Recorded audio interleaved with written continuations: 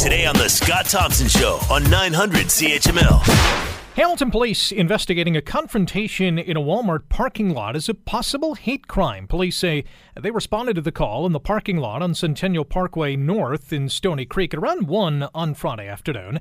They say a female pedestrian was hit by a vehicle during the incident and received minor injuries. Now, a 47-year-old Stony Creek man has been charged with threatening death, dangerous driving, and failing to remain at the scene of an accident. He's been released and will appear in court in August. Here's an audio clip of the interaction. Get out of the way! Dude. Get out of the way! You put your fucking hands on me, I will break your leg. Stop it! You're the one trying to harass me! I'm driving away! I'm trying to harass you? Dude, I'm driving away! You want me to go to my country? Yeah. I'm a Canadian citizen. Show me. Prove it. I don't believe you. You don't talk like a Canadian. You don't like... I don't. I'm racist as Bill, I let's... don't like you. I don't like her. I would kill your children first. Really? Yes, I would. Okay. I would. Let's take this And then you. Stop it. Don't ever attack Perfect. me again! I will do it. You sir. attacked Don't us. worry. Again! Bang, bang! I am going to do it Don't now. do it! Okay. Well, I'm not sure if that paints the entire picture, but at least gives you a sense of some of the intensity. Makes my skin crawl, to tell you the truth. Joining us now is the chair of the Canadian Anti-Hate Network. His name is Bernie Farber, and he joins us now on the Scott Thompson Show. Bernie, how are you? I'm good, Rick. How are you? Not too bad. Listening to that audio tape, shocking to say the least. Oh yeah, it's creepy, but it's sad to say. Nothing I haven't heard before, especially in the last year or so. It just seems to be happening more and more often. Is it happening more often, or is the media reporting on it more often, or is social media, which is obviously prevalent in our lives, adding to the discussion? I think it's a little bit of all of that. Clearly, social media is an actor in this, but it's an actor on both sides. Racists use social media to spread their message, and others, more, shall we say, normal people, take out their iPhones, take out their other cameras, and they film these confrontations on a pretty regular basis. So we're seeing more of it, but there is also more of it. I think people over the last couple of years, and I'll be very frank about this, I think that the change in leadership in the United States, where a leader of the free world has embraced neo-Nazis, actually said they're pretty good guys, brought on a white nationalist onto his cabinet. I mean, this has given a lot of energy to the white racist movement, and it's actually allowed them, in their own way, to feel this sense of comfort, to step out of their garbage cans, to dust themselves off, and to continue on with the hateful work that they've been doing actually for centuries. I mean, we were seeing this building even before Donald Trump stepped into the White House. Can you pinpoint why it's been ramping up over the last, 5, 10 years? Actually, I would say it's been ramping up more in the last 3 or 4 years, and I think the apex came at Charlottesville, and of course this was the rally that was held by extreme right wing nationalists in Charlottesville, in which hundreds showed up, in which an innocent young woman was run down by a white supremacist.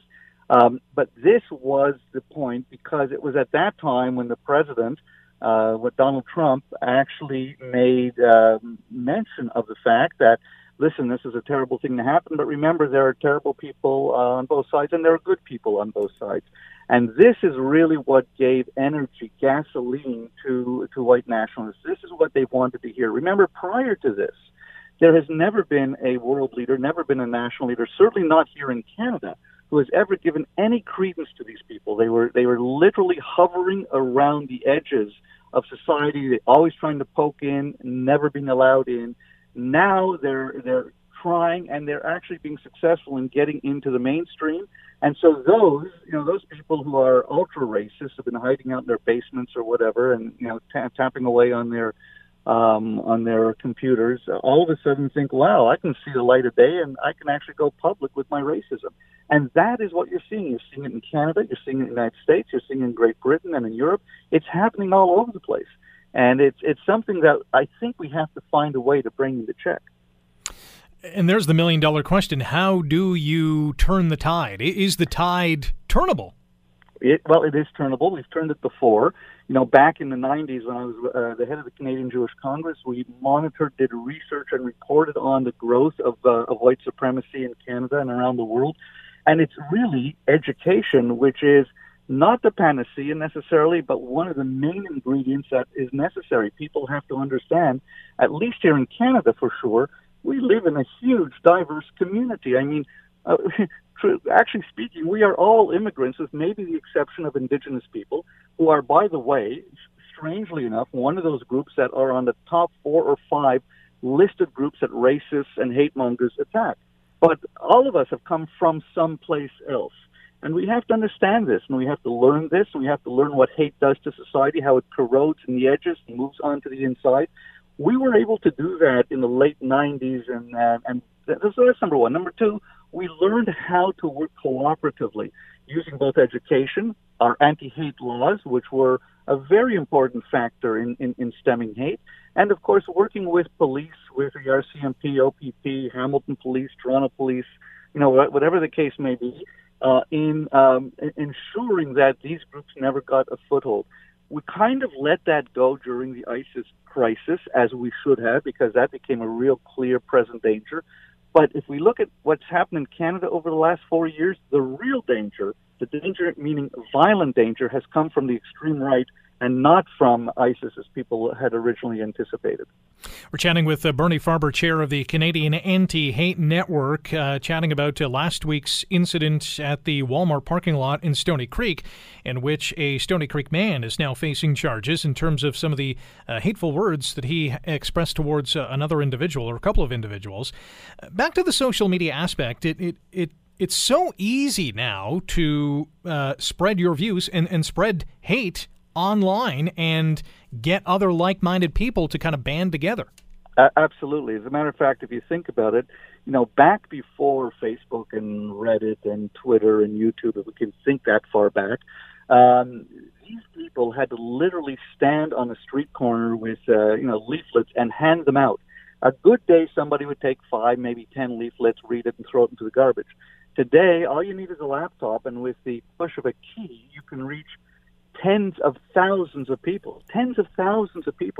And interestingly, numbers have never been a great piece for the extreme right. There was a rally in Parliament Hill 3 weeks ago, and 150 people showed up. And people said to me, 150 people, why are you getting worked up? Because, Rick, it takes only 1, 2, or 3 of those 150 to become radicalized, to touch off their violent cell, and to take the kind of action that we saw in Quebec City, where Alexandre Bissonnette, the now convicted killer of 6 Canadian Muslims and injured 19 more, walked into a mosque, a place of faith and worship, and shot it up. And it was only because he became radicalized online that he did that. We saw the same thing with Alex Minassian, who got radicalized on Intercell for the truck ramming that happened here in Toronto. So it's not the numbers. As a matter of fact, the numbers are inconsequential because you don't need a lot of numbers to create havoc. And with the world going towards a larger digital landscape in the future, it seems like hate crimes are only going to intensify because of the power of the online world. Indeed. And we used to actually have some good tools in the tool chest to deal with this. Back in 2012, we had a section of the Canadian Human Rights Act, Section 13, which dealt with online hatred. Prime Minister Harper at the time repealed that law at really the request of the extreme right or the hard right-wing elements in Canada. Although that law was found to be constitutional by the Canadian Supreme Court, we no longer have that tool in our toolbox in order to deal with it. So there is now talk about bringing back a similar kind of law to deal with specifically internet hate that is not in the criminal code but is in civil rights law instead. So, we're looking at ways and means with which to do that. Our network, the Canadian Anti-Hate Network, has now gathered the top experts on hate crime and white supremacy in this country. People like Dr. Barbara Perry, Dr. Ryan Dennis. There are many of them who are now working together to actually plant out on and graph on a map where these groups are, where they congregate, what they're doing online, how they're getting access to the dark net. So we're beginning to work on that. That's privately funded. We're able to do that because of the charity of and the largesse of people like yourself and others who come online, antihatecanada.ca, and donate their time and donate funds to help us out. So we have a lot of work to do. We want to bring government into it. We want to bring education into it. We want to bring police into it. But we can't falter because, as you quite rightly say, the spread of digital media is only getting more, and we have to keep up with that.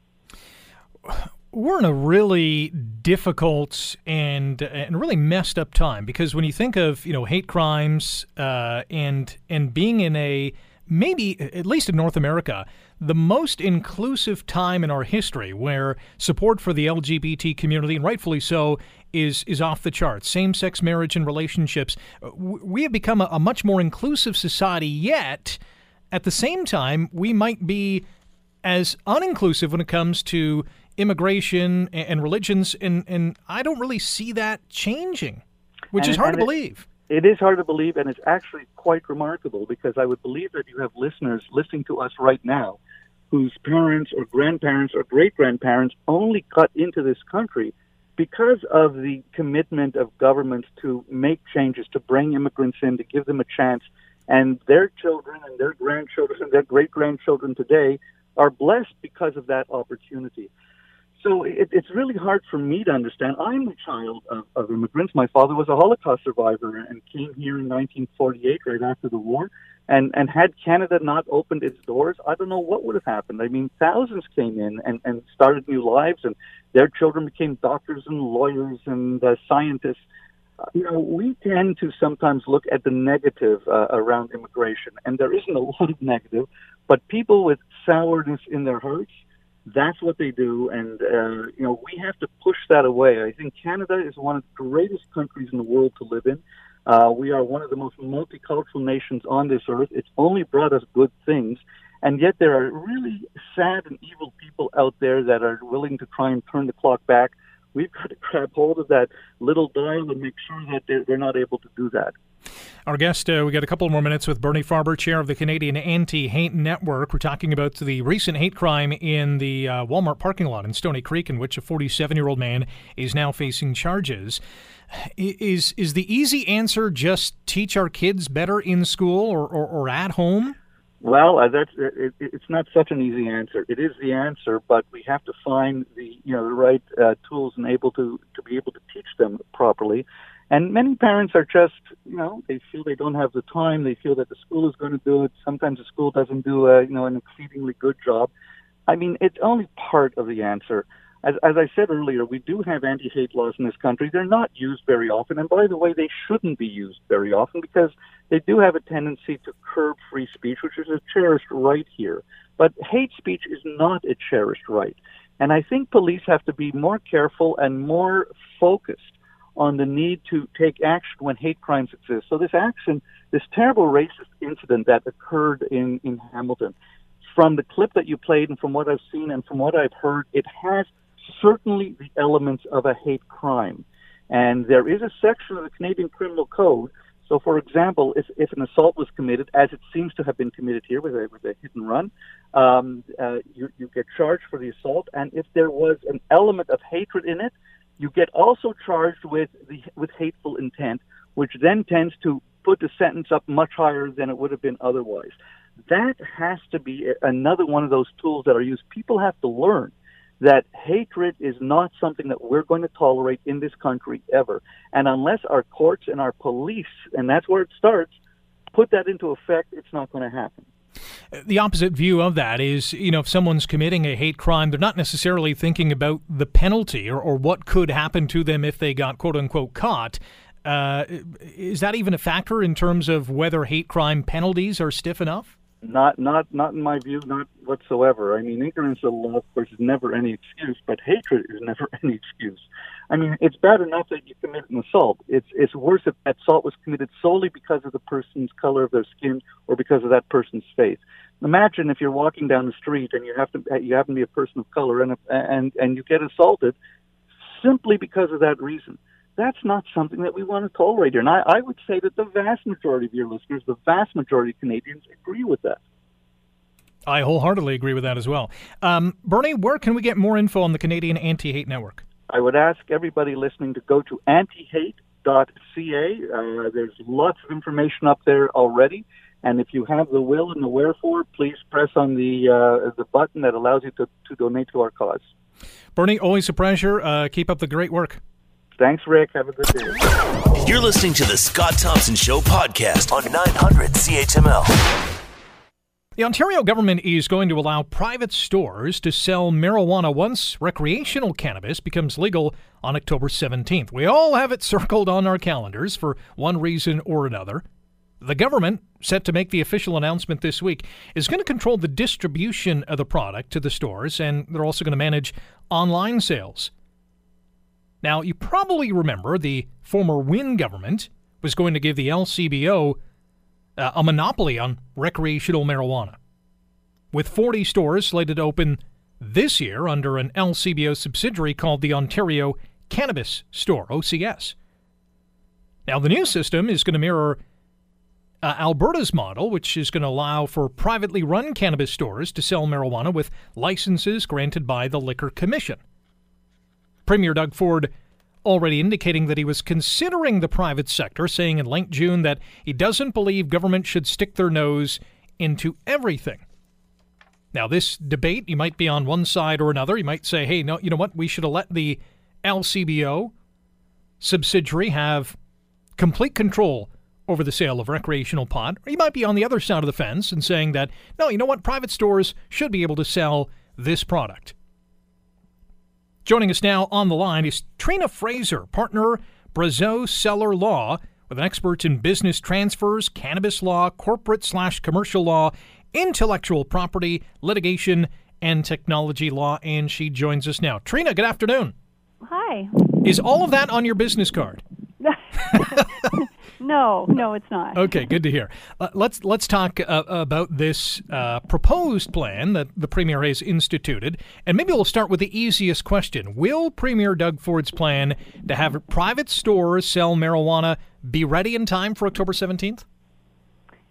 I don't think we'll actually see retail storefronts opening their doors on October 17th. How far we'll get in the licensing process remains to be seen. I do believe that it's very realistic that we can have certainly an application process up and running and applications being submitted and being processed by then, but I don't think it's realistic to think that those stores would have a license, any required municipal approvals, and be built out with stocked shelves and employees trained, ready to actually do business with the public on October 17th. How long do you think the application process will take? Are we talking months from October 17th or several weeks? Well, that remains to be seen. We really don't know yet what the application process is going to consist of. I think probably the biggest question mark I have at this point is what municipal approvals are going to be required and what municipalities will do with that and how time-consuming that process might be. But even at the provincial level for the licenses themselves, we're not sure what security checks are going to be done yet, for example. We're not sure how this department that's going to be processing these licenses is going to be staffed and funded and trained, and so we don't know how ready. There's going to be a flood of applications. There's no question about that. There will be hundreds and hundreds of them. So how quickly they can realistically process those, we don't know yet. Do you expect some sort of application cap to be interested, i.e. only a certain amount of stores per capita or in a certain area of the province? How do you think that's going to work? I would be surprised if there's an overall number of a cap on the number of stores across the province. I think more likely the province will leave that up to the municipalities to determine what the density of those stores will be within their own jurisdictions. But really what I'm more interested in is whether the province will cap the number of licenses that any one or one affiliated group of licensees can obtain, because that will speak to whether this is going to be a retail model that will see big business step in and take over, or whether it will really make space for smaller operators. When you say big business, you're thinking of the big box stores. I mean, could we see cannabis sales in Home Depot or Walmart?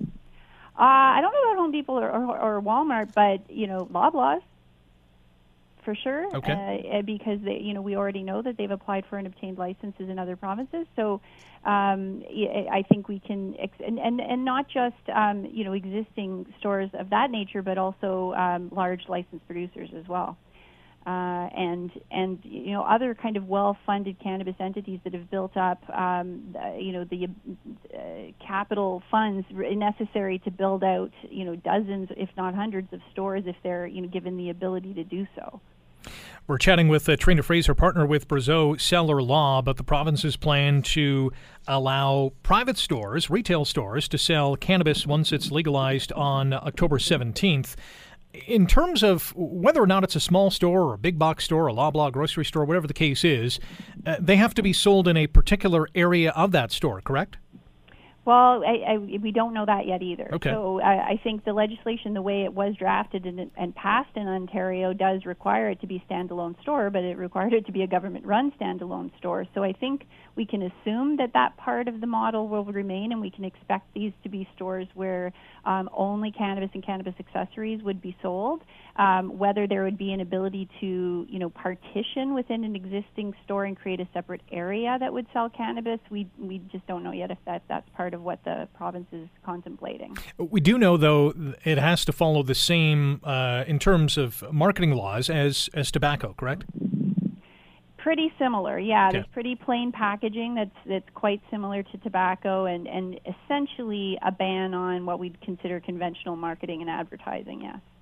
You mentioned municipal approvals. Part of that is going to be zoning. It's been a topic of discussion already because we understand that some outlets or even some stores might be near or within the vicinity of schools. And obviously we don't want children to be impacted by this. Whether that's going to come to fruition or not is probably a debate for another time.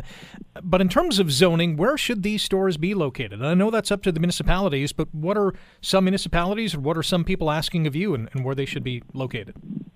Well, this is an issue that municipalities are going to have to address very quickly, and it really hasn't been one that they've had to address to this point, because what they had expected until last week was a very slow and steady unfolding of government-run stores with a government promise to consult with the municipality prior to announcing the location. So there really wasn't any ability to address zoning density and issues, but they're going to have to now, and they're going to have to do it very quickly, because if there is no specific zoning for cannabis retail stores, it would arguably fall within maybe a more general permitted use, and if someone opens up in advance of zoning changes taking place, they could be grandfathered. So municipalities are going to have to turn their minds to this. What are the sensitive uses that they would not want to be adjacent to a cannabis store, and how much of a setback would they want to achieve? And of course you have to balance that all. If you make it so restrictive that essentially there's not room for many stores in your municipality, then are you undermining the intention of displacing the black market? So that's the tricky balancing act that the municipalities are going to have to address very soon. Is there a big winner and is there a big loser in terms of Ford's plan? Well, for sure the industry is very happy about this move, because it does, and entrepreneurs, right? Because this creates a huge opportunity for retailers within the space. At the end of the day, as far as consumers go, I believe consumers are going to win too, because we're going to see a much quicker rollout of the number of stores that's necessary to actually meet the demand. To say that at best case we were going to have 40 stores on October 17th with a government-run model, which is ridiculous when you think there's more dispensaries today in Hamilton than that. So this is what we're going to have across the whole province. So we will see an ability to fill that demand much quicker through a private model, and hopefully we'll see stores that are much more catered to the consumer experience that the public is looking for, within the confines of what they're allowed to do by law. Yeah, one of the losers, I just garner this from the tweet that he sent out, would be OPSEU, and their union president Smokey Thomas said, quote, "This would be a bonanza for organized crime. They could legitimately get licenses, distribute cannabis, and get very wealthy doing it." Do you buy his claim? No, not at all. I mean, on the production end of things, the federal government has very strict security clearance checks that are done on the principals of the company, and those those measures are even being upped under the Cannabis Act come October 17th from what we have in the medical system right now, and I fully expect that the provincial retail licensing system will also have similar security checks. The regulatory requirements to follow, again, right from cultivation, processing through to sale, the tracking that has to be followed, the reporting that has to be made to various levels of government. It's pretty intense. So, no, I don't think it's just room for organized crime to, walk right in and take over. I don't think that's a realistic fear. And I also don't think it's, I don't think there's much to the argument either that private retail can't or won't age verify customers. We know that obviously any employee can be trained to do that. I'm sure there'll be checks in place and mystery shoppers or whatnot to ensure that those age verification steps are being taken properly by retailers. I just don't think these concerns are realistic. That's one of the big worries probably of parents or people who are against what Ford or even against the marijuana legislation period is that when you are now selling this product in retail stores, kids or teens are going to be able to get their hands on this more easily. Well, what I would say to parents that are worried about that is your child it'll always be easier for them to buy it from somebody on the street than it will be to walk into a retail store and buy it. So the more that we can enable the legal market to become successful and displace that black market, it's only going to actually help reduce the accessibility for your kids. A couple more questions for Trina Fraser, partner with Brazeau Seller Law. We're just talking about the Ontario government's plan to make recreational marijuana available in retail stores, not just government-run facilities. The timeline's still October 17th, but whether these stores are going to be open and up and running and selling this in time is another question. One of the pillars of the federal government's pot plan was to mitigate the criminality of pot. Does selling it in private stores help with that goal? Definitely. I mean, we have to look. What we want to do at the end of the day is for adults who choose to consume cannabis, we have to make sure that we are creating an opportunity for them to buy legal product, which is actually appealing enough to them to choose that source as opposed to an illegal source, because the illegal sources are plentiful.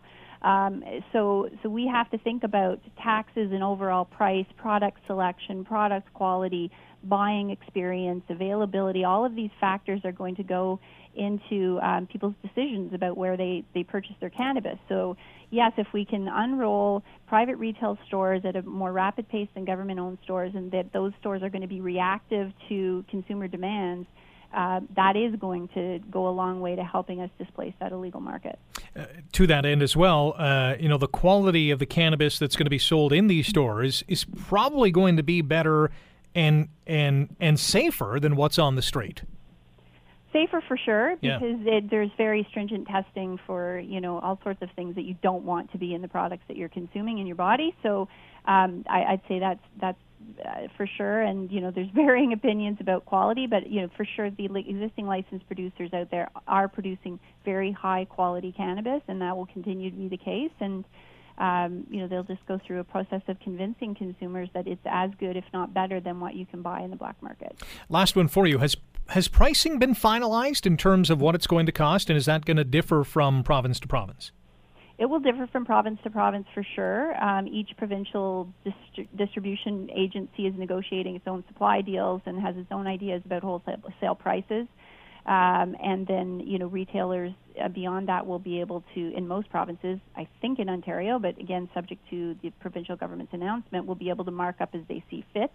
The goal was that there would be product available on the legal market, which would come, tax in all inclusive at a price of around $10 a gram. Obviously, there would be premium pricing for more finished products and maybe higher quality products beyond that, but that there would be some availability at the $10 mark. That's the goal as far as being able to displace the black market, but we really don't have a good sense yet of where exactly we're going to land on that, especially not in Ontario. Ontario is still in the process of signing, MOUs with the licensed producers for supply, and we don't know what the distribution markup's going to be, and we don't know what pricing, if any, restrictions are going to be put on the retailers yet.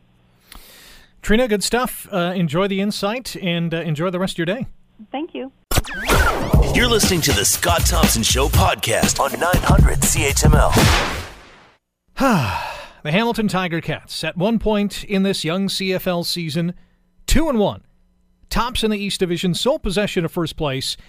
And suddenly, over the last 4 weeks, with a bye in there, they've lost 3 in a row. They've looked horrible in doing so in back-to-back losses against Saskatchewan and last Saturday against Ottawa. They're 2-4. Still second in the woeful East Division, but they're 7th in the Canadian Football League in terms of wins and losses and points. What's happened over the last number of weeks?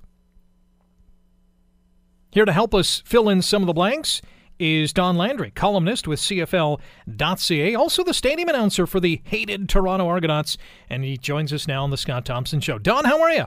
Rick, I'm good. How you doing? Not too bad. Thanks for joining us today. So, easy question off the top. What's happened to Hamilton? Yeah, I know. I heard your prelude there, and I'm like, I hope he's not going to ask me for an answer to that. What's your best guess? People will hate this. Long season, ups and downs, having some downs right now. On Saturday, I thought, well, it's tough when you don't have Terrence Tolliver and Luke Tasker in your lineup, particularly Luke Tasker, who just is open on every single play. I maintain that. You should just throw to him every time you drop back to pass because he's almost always open. He is so crucial to that offense. And it's funny, too, Rick, because at the beginning of the game, the Ticats were moving the ball pretty well, and they had guys wide open. And I was about to tweet, the run and shoot is really a beautiful thing when it's clicking on all cylinders. And then things started to slow down. They were eating up yards, but they got into red zone trouble. So, maybe some protection issues as well. They traded a couple of offensive linemen.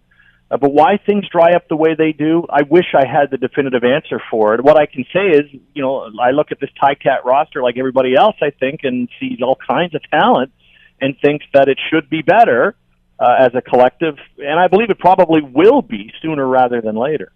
Seems like I was having this discussion at this point last year, but I digress. They started 0-8. At least they've won 2 games in the first third of the season, so there's something I think at least Ticats fans can look at to say, all right, we're making a little bit of progress. From where I'm coming from, what's happened to Hamilton being the question, I would say it's a multitude of things. Number one, it's a lot of new players in different positions in terms of, and I'm talking about the coaches as well, in terms of how they're executing this offense. We'll get to the Jeremiah Masoli debate in a second, but here's a quarterback who's still in, the young part of his career. Yeah, he's 12-13 as a starter. Yeah, he hasn't thrown a bunch of touchdowns this season. He is moving the ball, but they get to the red zone, the green zone, the go zone, whatever you want to call it, they seem to be stubbing their toe. Now, whether that is a cyclical thing or it's just one of those things or opposing defenses have figured out Hamilton's offense, I think that's up for debate. The defense has been playing well, maybe not up to their standards because I'm expecting a little bit more. But when you hold a team like Ottawa, who has a pretty good offense, to 7 field goals, you probably should win that football game. And special teams really hasn't excited me a lot in Hamilton this season. They got some good pieces, but they need to step up their game. Let's shift to Jeremiah Masoli. Where do you stand on the Masoli debate? Is there still one? I mean, Johnny Football's out of town, right? This is your starting quarterback, Hamilton. He's the guy. I think the debate now is whether he's the answer. I think he is mostly. I still wonder from time to time why he will take some of the chances that he does. Right. And then won't take them when really he should. Like those 2 last plays against Ottawa, you really need to just chuck and duck. You've got to let that ball fly. Even if you go, I see 3 opposition jerseys down there to my 1. You don't want the sack. You're cruising along here. You're within striking distance. You've got to get rid of it. On the other side of that coin, what concerns me with Masoli from time to time is he thinks he can make every throw, and he's got a strong arm and he's got uncanny abilities, but he can't make every throw. No one can, and when he's kind of retreating and rolling to his right and he insists he's going to fire it downfield 20 to 25 yards and zip it to his receiver, that's when I kind of go, boy, if he could just get rid of that kind of mistake, I think he'd be that much more consistent. So there are little things here because I think there's great improvement in Jeremiah Masoli over the times that I saw him first as a relief pitcher in this league, you know, and thought, I don't know, is this guy really a starting quarterback? He's made a believer out of me since the second half of last season and into this year. I think there's little things that need to be tinkered with him. When and when not to take those chances. I think that's the big deal with him. And I don't think that's that hard to learn, that hard to get into his head. I think the coaches need to do that and probably want to do that and are doing that as much as they can. And if he does that, like I say, I think it'll be a whole heck of a lot more effective. Masoli's made a believer out of me as well, and I said that towards the end of last season and certainly at the start of this season. But he's one of those guys, and we've seen this type of player before, where you're yearning for more, and maybe that's just more consistent good play, because there are times where he is really good, and there are times where he'll make the odd mistake, or as happened against Ottawa, the last two plays of the game, he takes sack and then sack, where you want at least an opportunity to make a play. Maybe there's a pass interference call, whatever the case is. You want that opportunity to get into the end zone. You mentioned the name Johnny Manziel. The big trade happened a week ago yesterday. Did it make sense, do you think, for the Ticats to trade him now?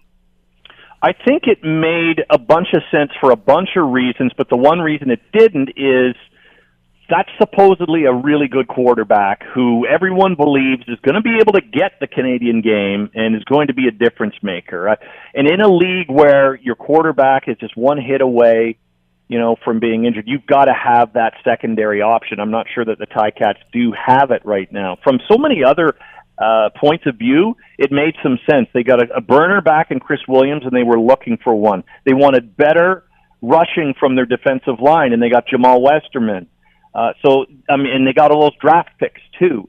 And I think they had a good relationship with Johnny Manziel. He had a good relationship with them, with June Jones, with Eric Tillman, with everybody else. And they had decided, like you and I had decided, I think, Rick, that Jeremiah Masoli is good enough to lead this team. Okay, well, we brought Johnny in.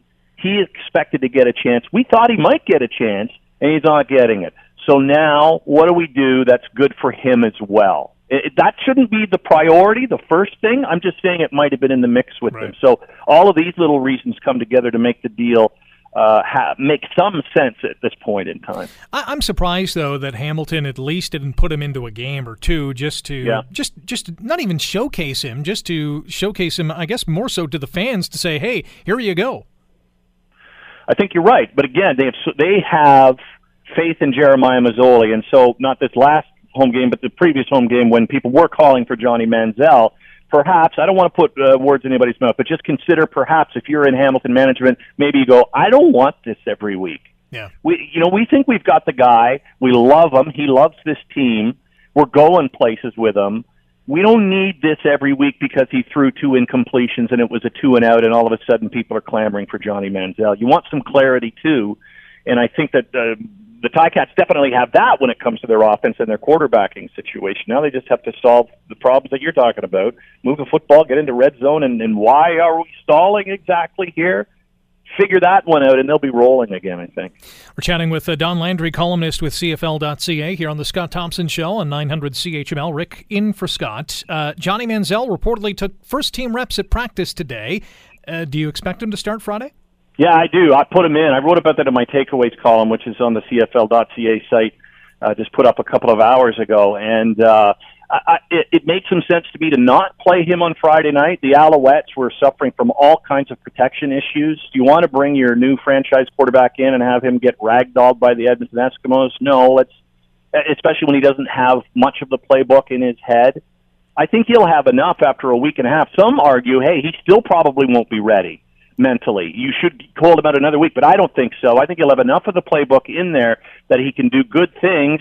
And then if he screws it up because he's not looking at the right receiver or whatever, and things break down, well, then we're in for Johnny football stuff. We're in for Sandlot football and the excitement that I think that we could see from Johnny Manziel. So yeah, I say put him in. It's time, isn't it? Aren't we a little tired of this, Rick? We want to see the guy play. We've waited 6 weeks, minus the preseason, which I guess doesn't really count, although we got a little snippet, a little glimpse of what he can do. It'll be interesting to see what he does in the regular season when first-stringers are going at him, when opposing defenses are really geared up to stop him.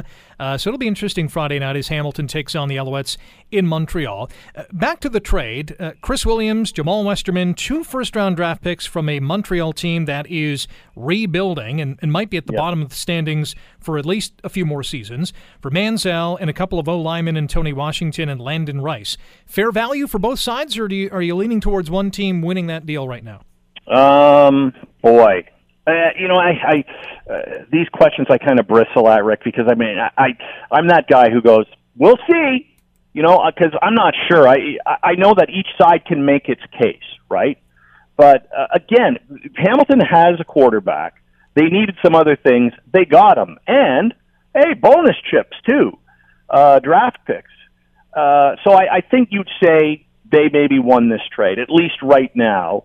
It's a much better quarterback trade for Eric Tillman than the one he made as general manager of the Edmonton Eskimos when he sent Ricky Ray to Toronto. He's got that now. At least now he can say this, I did well in this deal.